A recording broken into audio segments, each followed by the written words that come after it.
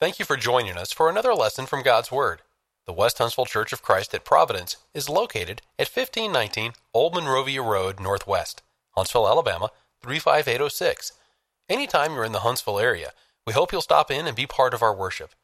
Sunday morning worship is at 9 o'clock, with Bible class immediately following. Sunday evening worship is at 5. Midweek Bible study is held Wednesdays at 7. But it's great to see everybody here. What a wonderful series we're in the midst of. Things that truly matter. And we just thank you for your love for the Lord and His Word to be able to come here tonight.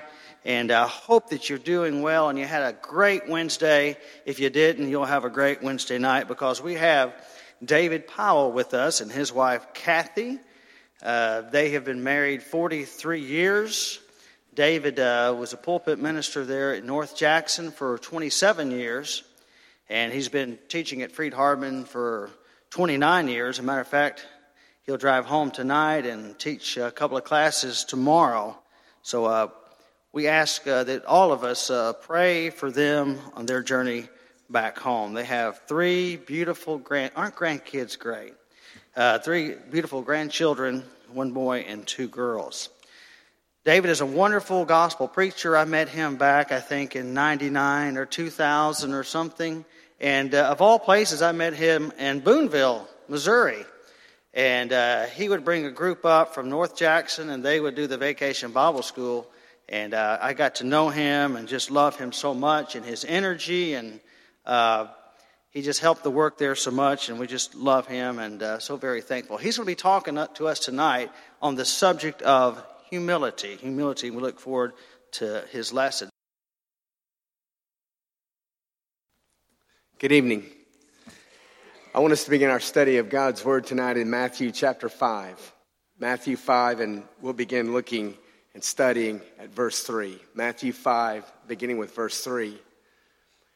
I've got to tell you, we traveled all this way from Henderson, Tennessee, and we didn't even get a song. We didn't even get to hear you sing. I know you sing beautifully, and we'll look forward to that later. But it's great to be here. It really is. Song not being here just yet. A hymn being sung not yet, and not getting to hear how beautifully you sing. That aside, it is wonderful to be here. It really is. And Kathy and I are honored to be with you tonight, and we appreciate this congregation so very much. And I love Paul Owen, as I know you do, and I've enjoyed working with him in the past, and he's been a pleasure to work with in coming here this evening. And we're saddened by the passing of Brother Colley.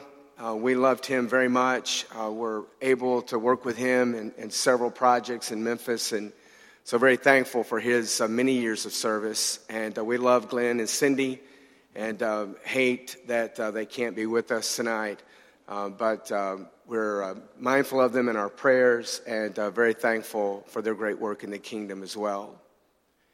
Matthew chapter 5, beginning with verse 3. Blessed are the poor in spirit, for theirs is the kingdom of heaven.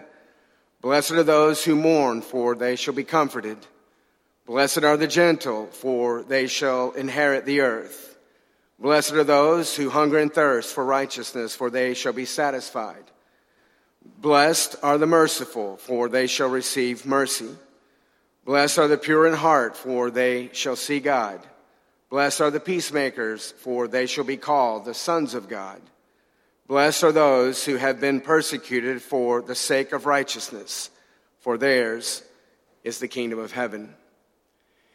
I suppose in the world in which we live, everyone would like to enjoy at least a measure of happiness. But would you believe me tonight if I told you that the surest path to true happiness in this world was humility? Would you believe me? Better yet, would we believe the Lord? Let's talk about it.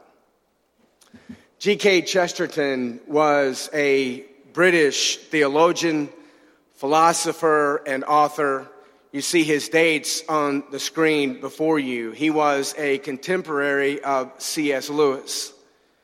He was known as the Prince of Paradox. And on the screen is one of those many paradoxes that he gave many years ago.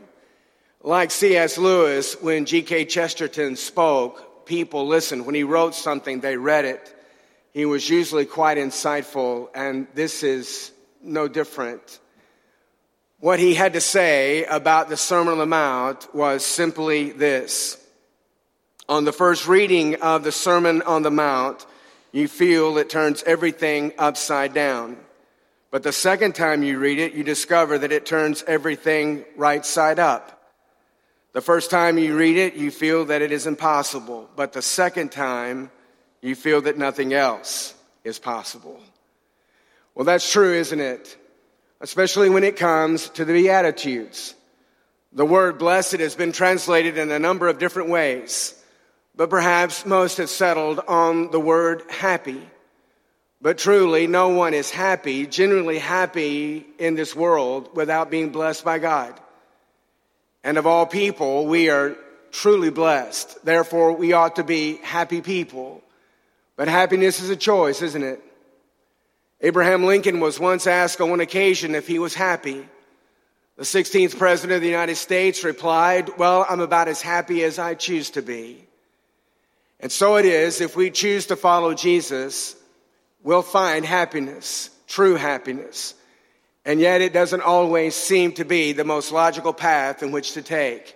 For example, when you think about these Beatitudes that we just read, I mean, who really wants to be poor, sad, meek, hungry, merciful, or persecuted?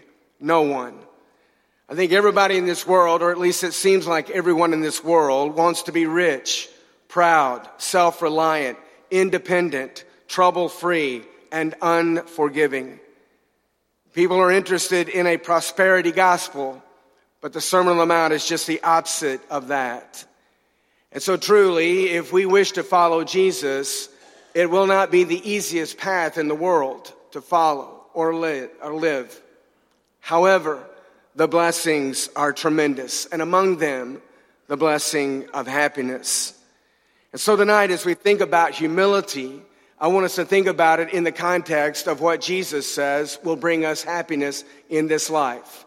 But the first step is humility, and maybe the first step in the Christian life, period, is humility. So think with me in terms of these Beatitudes as we try to define humility. It's something you recognize when you see it, but trying to define it isn't always easy. So let's try to do it this way in terms of the Beatitudes. Humility, first of all, is poverty of spirit. Jesus said, "Blessed are the pure, or the poor in spirit, for theirs is the kingdom of heaven." And so the translation of this verse is varied, but one translation that I read that stuck with me simply states, "Blessed are those who feel their spiritual need." And so when you think of the world and how the world looks at happiness, no one looks at happiness as being poor or in poverty. We rather look at the happiest people in the world as self-satisfied. But Jesus recommended in the Christian life a feeling of inadequacy. And that inadequacy is because of sin. So our poverty of spirit is a result of our sin and the sinful, fallen world in which we live. When you look at the Greek word for poverty here, it literally means to beg. It literally means bankrupt. So without Jesus, we are truly poor. Without Jesus in our lives, we're nothing more than beggars. Without Jesus in our lives, we are totally spiritually bankrupt. But with Christ, we can find the greatest riches in the world, and those are the spiritual riches that come through Him. When you think about poverty of spirit, do you think about the Apostle Paul? It was Paul in 1 Timothy 1 verse 15 who described himself as the chief of sinners. That's that poverty of spirit that Jesus was after. But you know, I got to thinking, if it were Peter doing the talking, Peter would probably also say he was the chief of sinners. So when you go back to Luke chapter 5 verse 8, when Jesus and Peter first meet, when Peter has fished all night and hasn't caught anything, And Jesus, the carpenter, tells Peter the fisherman what to do, to cast his nets on the other side. And he catches so many fish, his boat begins to sink, his nets begin to break. And Peter's response to Jesus was, "Depart from me, for I am a sinful man." So you see Peter feeling his spiritual inadequacy in the presence of that which was perfect, Jesus Christ, his Savior. I think of the Old Testament. I think of Isaiah and Isaiah 6 verse 5.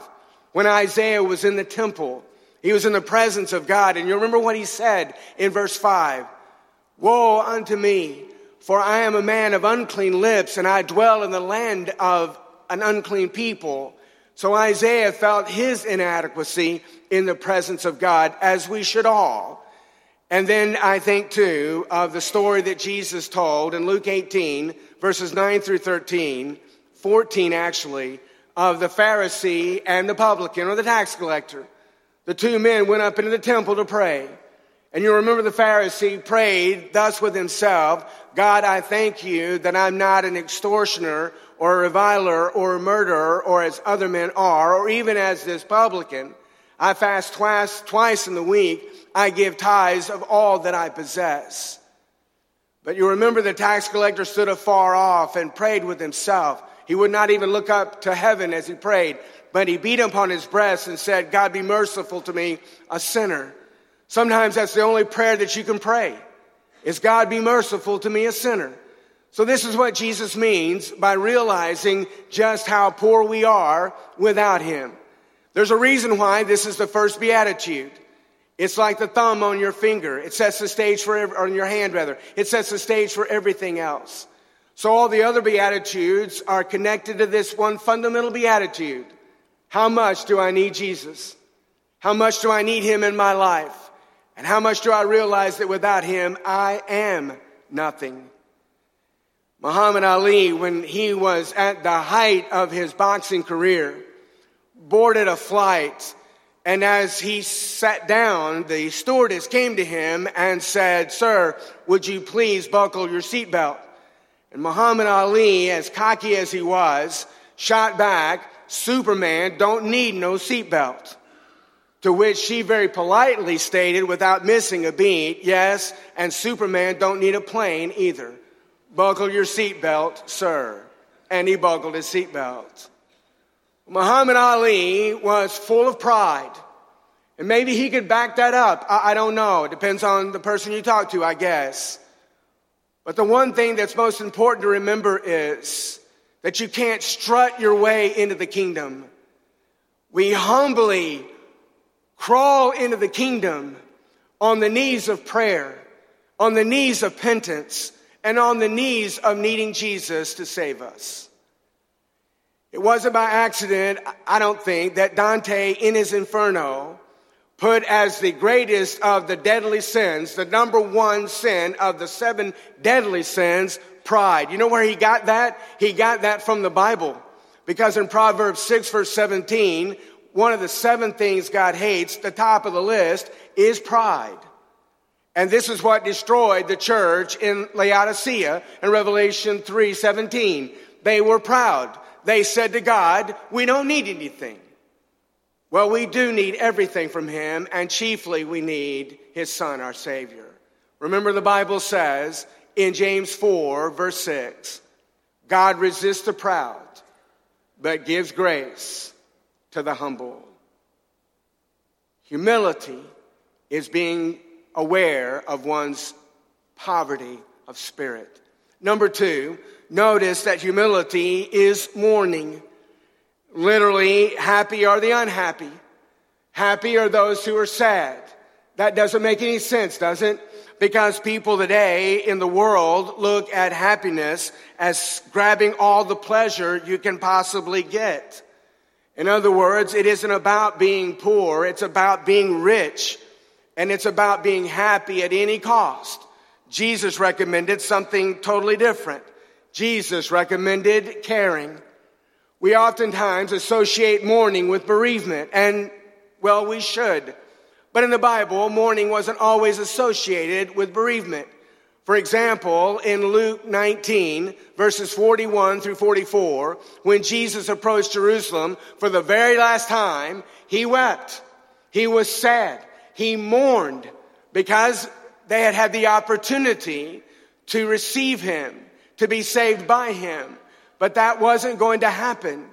They weren't going to receive him. They were going to crucify him. And ultimately, because of that, their city would be destroyed. He mourned over the sins of that city and the people in that city who could be eternally lost if they didn't repent and turn to Jesus for their salvation. But Jesus could mourn too at the death of a good friend, like in John 11:35, when he wept for Lazarus.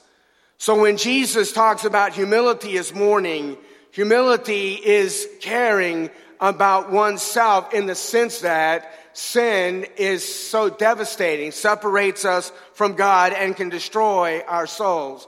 But it's also caring about the pain of others. And it is our own pain that matures us. It's sharing the pain of our neighbors that makes us truly Christian. But in that we find the greatest of happiness, the greatest of contentment. We've read about the hurricane in Florida and in South Carolina. I have students in my classes who have family in Florida. They were scared to death as the hurricane approached. It looked like it was going to hit Tampa or north of Tampa. It then went south, hit Fort Walton, as you're well aware of that. But students were concerned about their parents and about their friends. And as we have seen on the news, over 100 people have died, and they're still trying to find other people. And there are people in Florida, in that area of Florida, and maybe South Carolina too, who've lost everything, who've lost their homes, all their belongings, their businesses, everything they own. They have nothing now. That strikes within us a deep sorrow, doesn't it? Don't we care?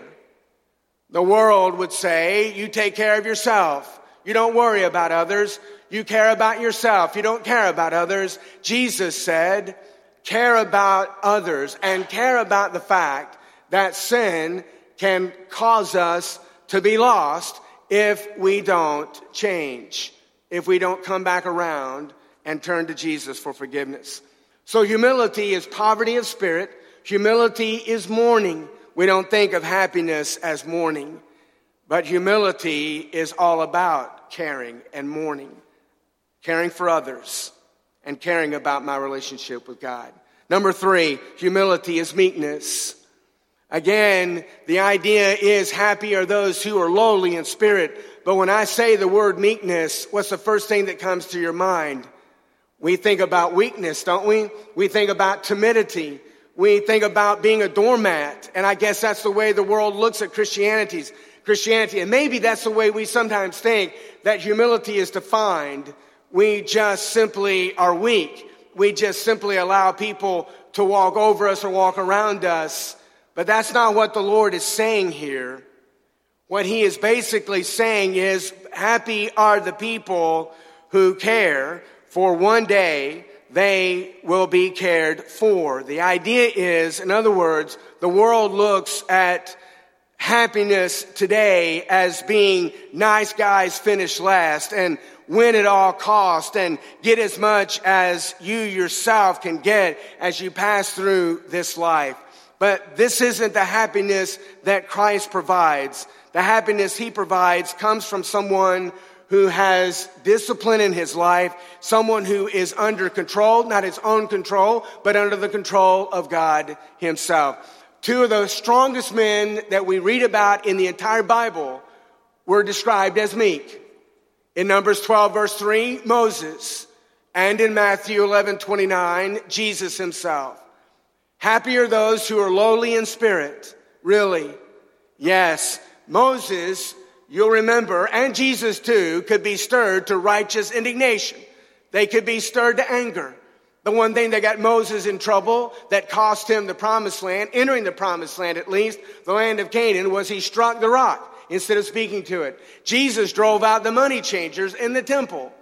Jesus' anger could flare in righteous indignation, but they're described as meek. There was nothing weak about them, but the truth is, they were under the control of God. If we replace the word meekness with the word humility, blessed are the humble, we wouldn't have a difficulty with this verse at all, would we? So blessed are the meek, for they shall inherit the earth. You think about someone in this life who is disciplined in living the Christian life. It's the best life that you can live. After all, you have rules like the golden rule. Do unto others as you would have others do unto you. Love your neighbor as yourself. Think about living by those simple rules. Whether we believe in God or not, whether we believe in Jesus or not, whether we believe in the church or not. Just think about following those fundamental rules. You would still have the best life you could ever live in this world. And what we can inherit as a result of being under God's leadership or control is not only eternal life, but everything of God's good blessings this earth can provide. You remember Jesus in John 13 through 15, washed his disciples' feet.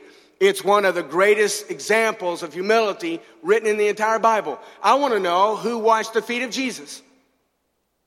Which one of his disciples stepped up and washed his feet? As far as the text goes, no one did. Jesus said to them, you call me Master and Lord, and you say, well, for I am your Lord and for I am your Master and Lord. But if I, your Lord and Master, have washed your feet, so you ought to wash one another's feet. For I have set an example before you that you should do as I have commanded you. And so the thought is, as Jesus humbly served others, we serve others too. That's the idea of meekness. Doing those jobs no one else would do because it's what God asks us to do. Number 4, humility is hunger. And again, if you think about it like this, happy are the empty, happy are the hungry and thirsty. Is that what Jesus is saying? The world would scoff at that because the world thinks the person happiest who is full, who's self-satisfied, who has everything that this world has to offer that's rightfully his. We love the status quo. We don't like things to be uneven as they seem to be here. Jesus used 2 of the most basic fundamental instincts of the human being, hunger and thirst.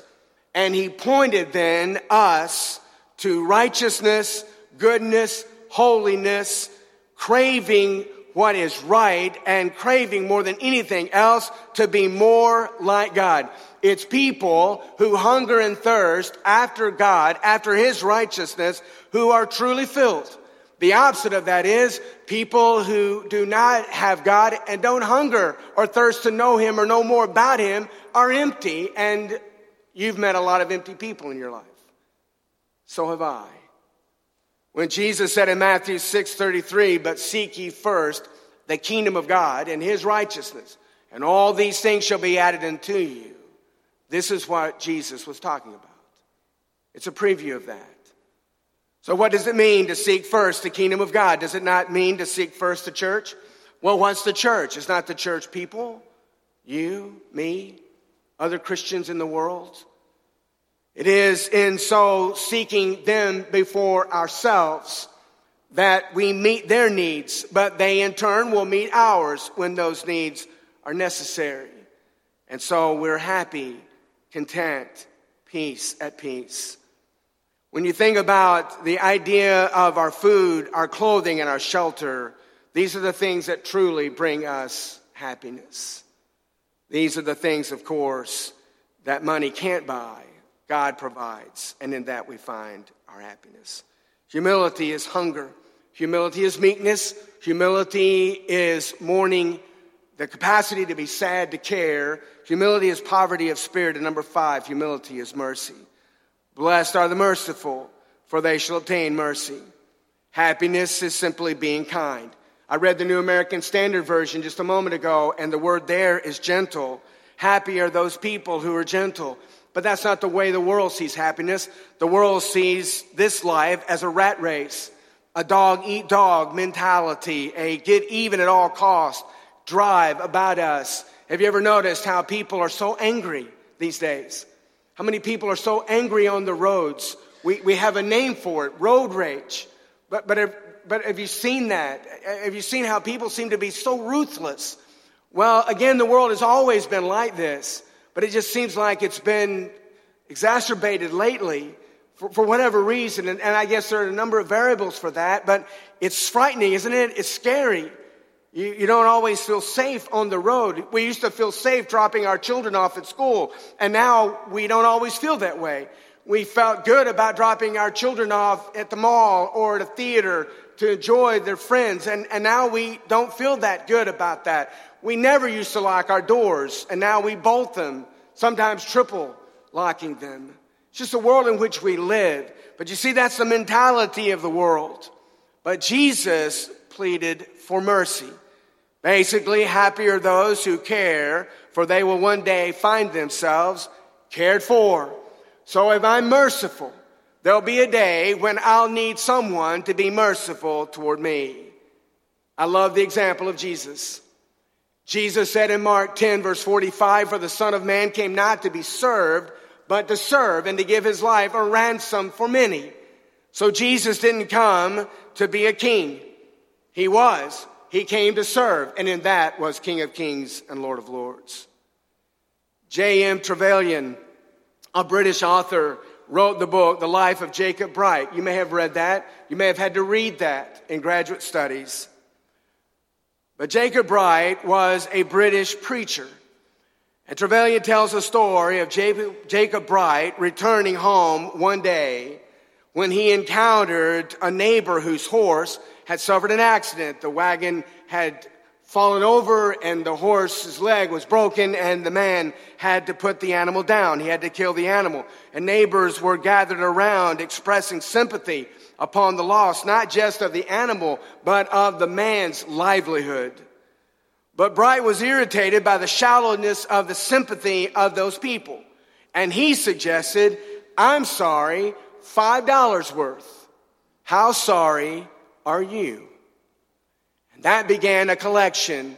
Everyone chipped in a little here and a little there to help the man replace his animal, restoring his livelihood and regaining his dignity. That's what Jesus means by blessed are the merciful. It isn't just being concerned. It isn't just caring. It's actually doing something about it. Do you remember when Jesus talked about the scene of the judgment in Matthew 25, verse 40? And Jesus talked about he was hungry and they fed him. He was thirsty and they gave him drink. He was destitute. He had no home and they housed him. They clothed him. They also visited him when he was sick, and they also visited him when he was in prison. And their response was, well, Lord, when did we ever do these things for you?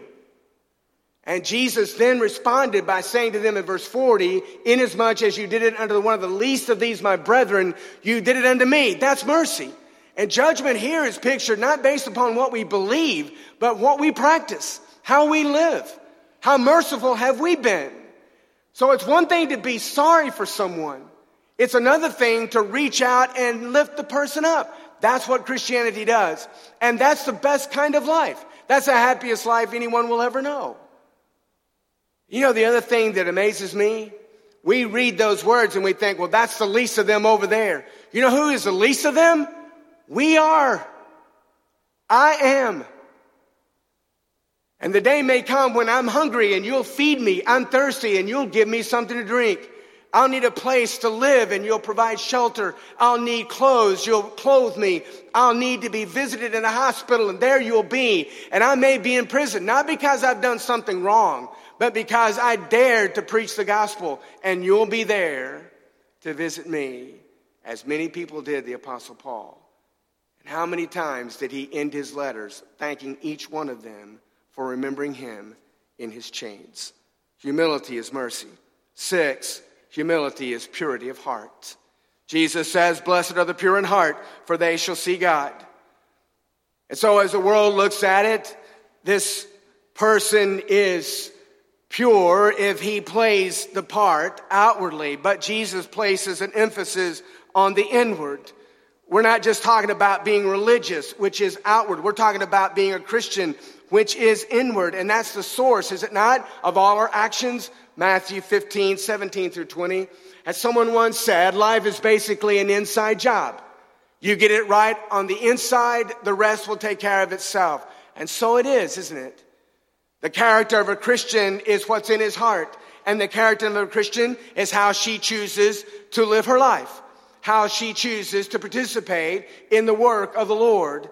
And purity of heart is one of those marks of character that defines humility. There's an old Latin proverb that states, unless the vessel is clean, whatever you pour into it turns sour.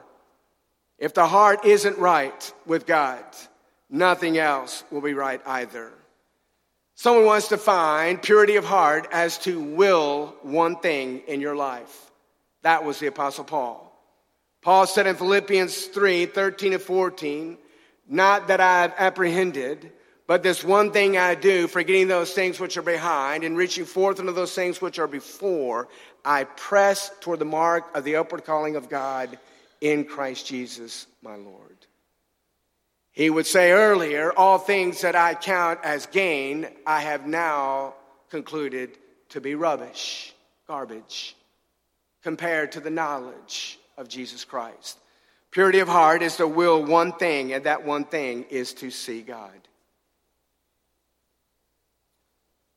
If you think about life and you think about trying to do what's right, you try to think about living the right way and treating other people the right way, see them as the face of God.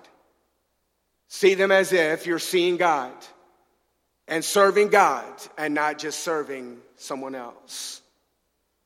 In Esther, in the great, beautiful book of Esther, in Esther 1:14, Ahasuerus, or Xerxes, the Persian king, had 7 princes of Persia and Media who were his advisors. And in Esther 1:14, the Bible says their closeness to him was emphasized in the text as they themselves declared, saw the king's face. Seeing God has always been the ultimate hope of each Christian. We want to go to heaven more than anything else. But to get to heaven, we need to be seeing God now in our thoughts, in our words, in our actions, in everything about us.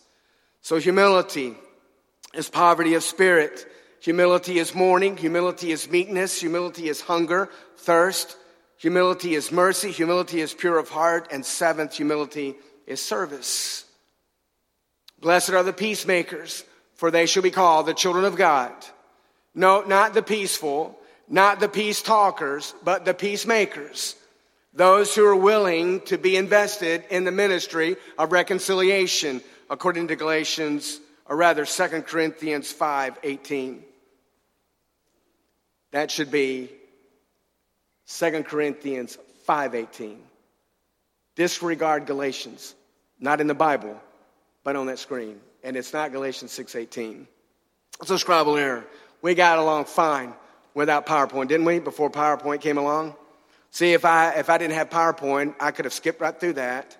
But now my errors are exposed. I'm not perfect. I don't know any preacher who is, or any person who is, literally. But humility is service. It's getting engaged in the ministry of reconciliation, as Paul described it there in 2 Corinthians 5. It's about reconciling ourselves to God, but also helping others to be reconciled to God. So it's about the greatest work in the world, isn't it? Leading people to Jesus. When you think about peacemaking and we're called the children of God, it's because this is the work of God. This draws us closer to God to bring an end to the divisions in our world, the divisions that so plague us. You know, when Jesus was born in Luke 2:14, the angels praised God, saying, "Glory to God in the highest, and peace on earth, and goodwill toward men." When Jesus was born, he came into the world to live a world or life or ministry of reconciliation. Quickly as I close. Humility is suffering. Happy are those who are persecuted. That's so strange. That's so different. That's so upside down, isn't it? The world cries to avoid discomfort at all costs.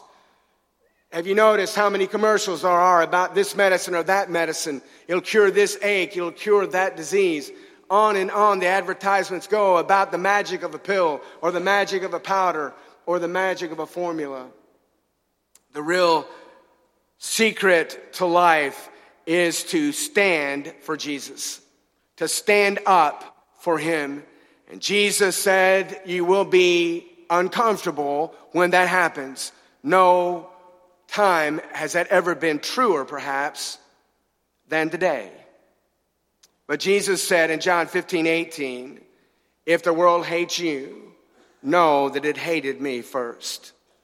When you think about what comes of those who are willing to suffer for the sake of Jesus, all you have to do is read verses 11 and 12 that amplify that final beatitude in verse 10.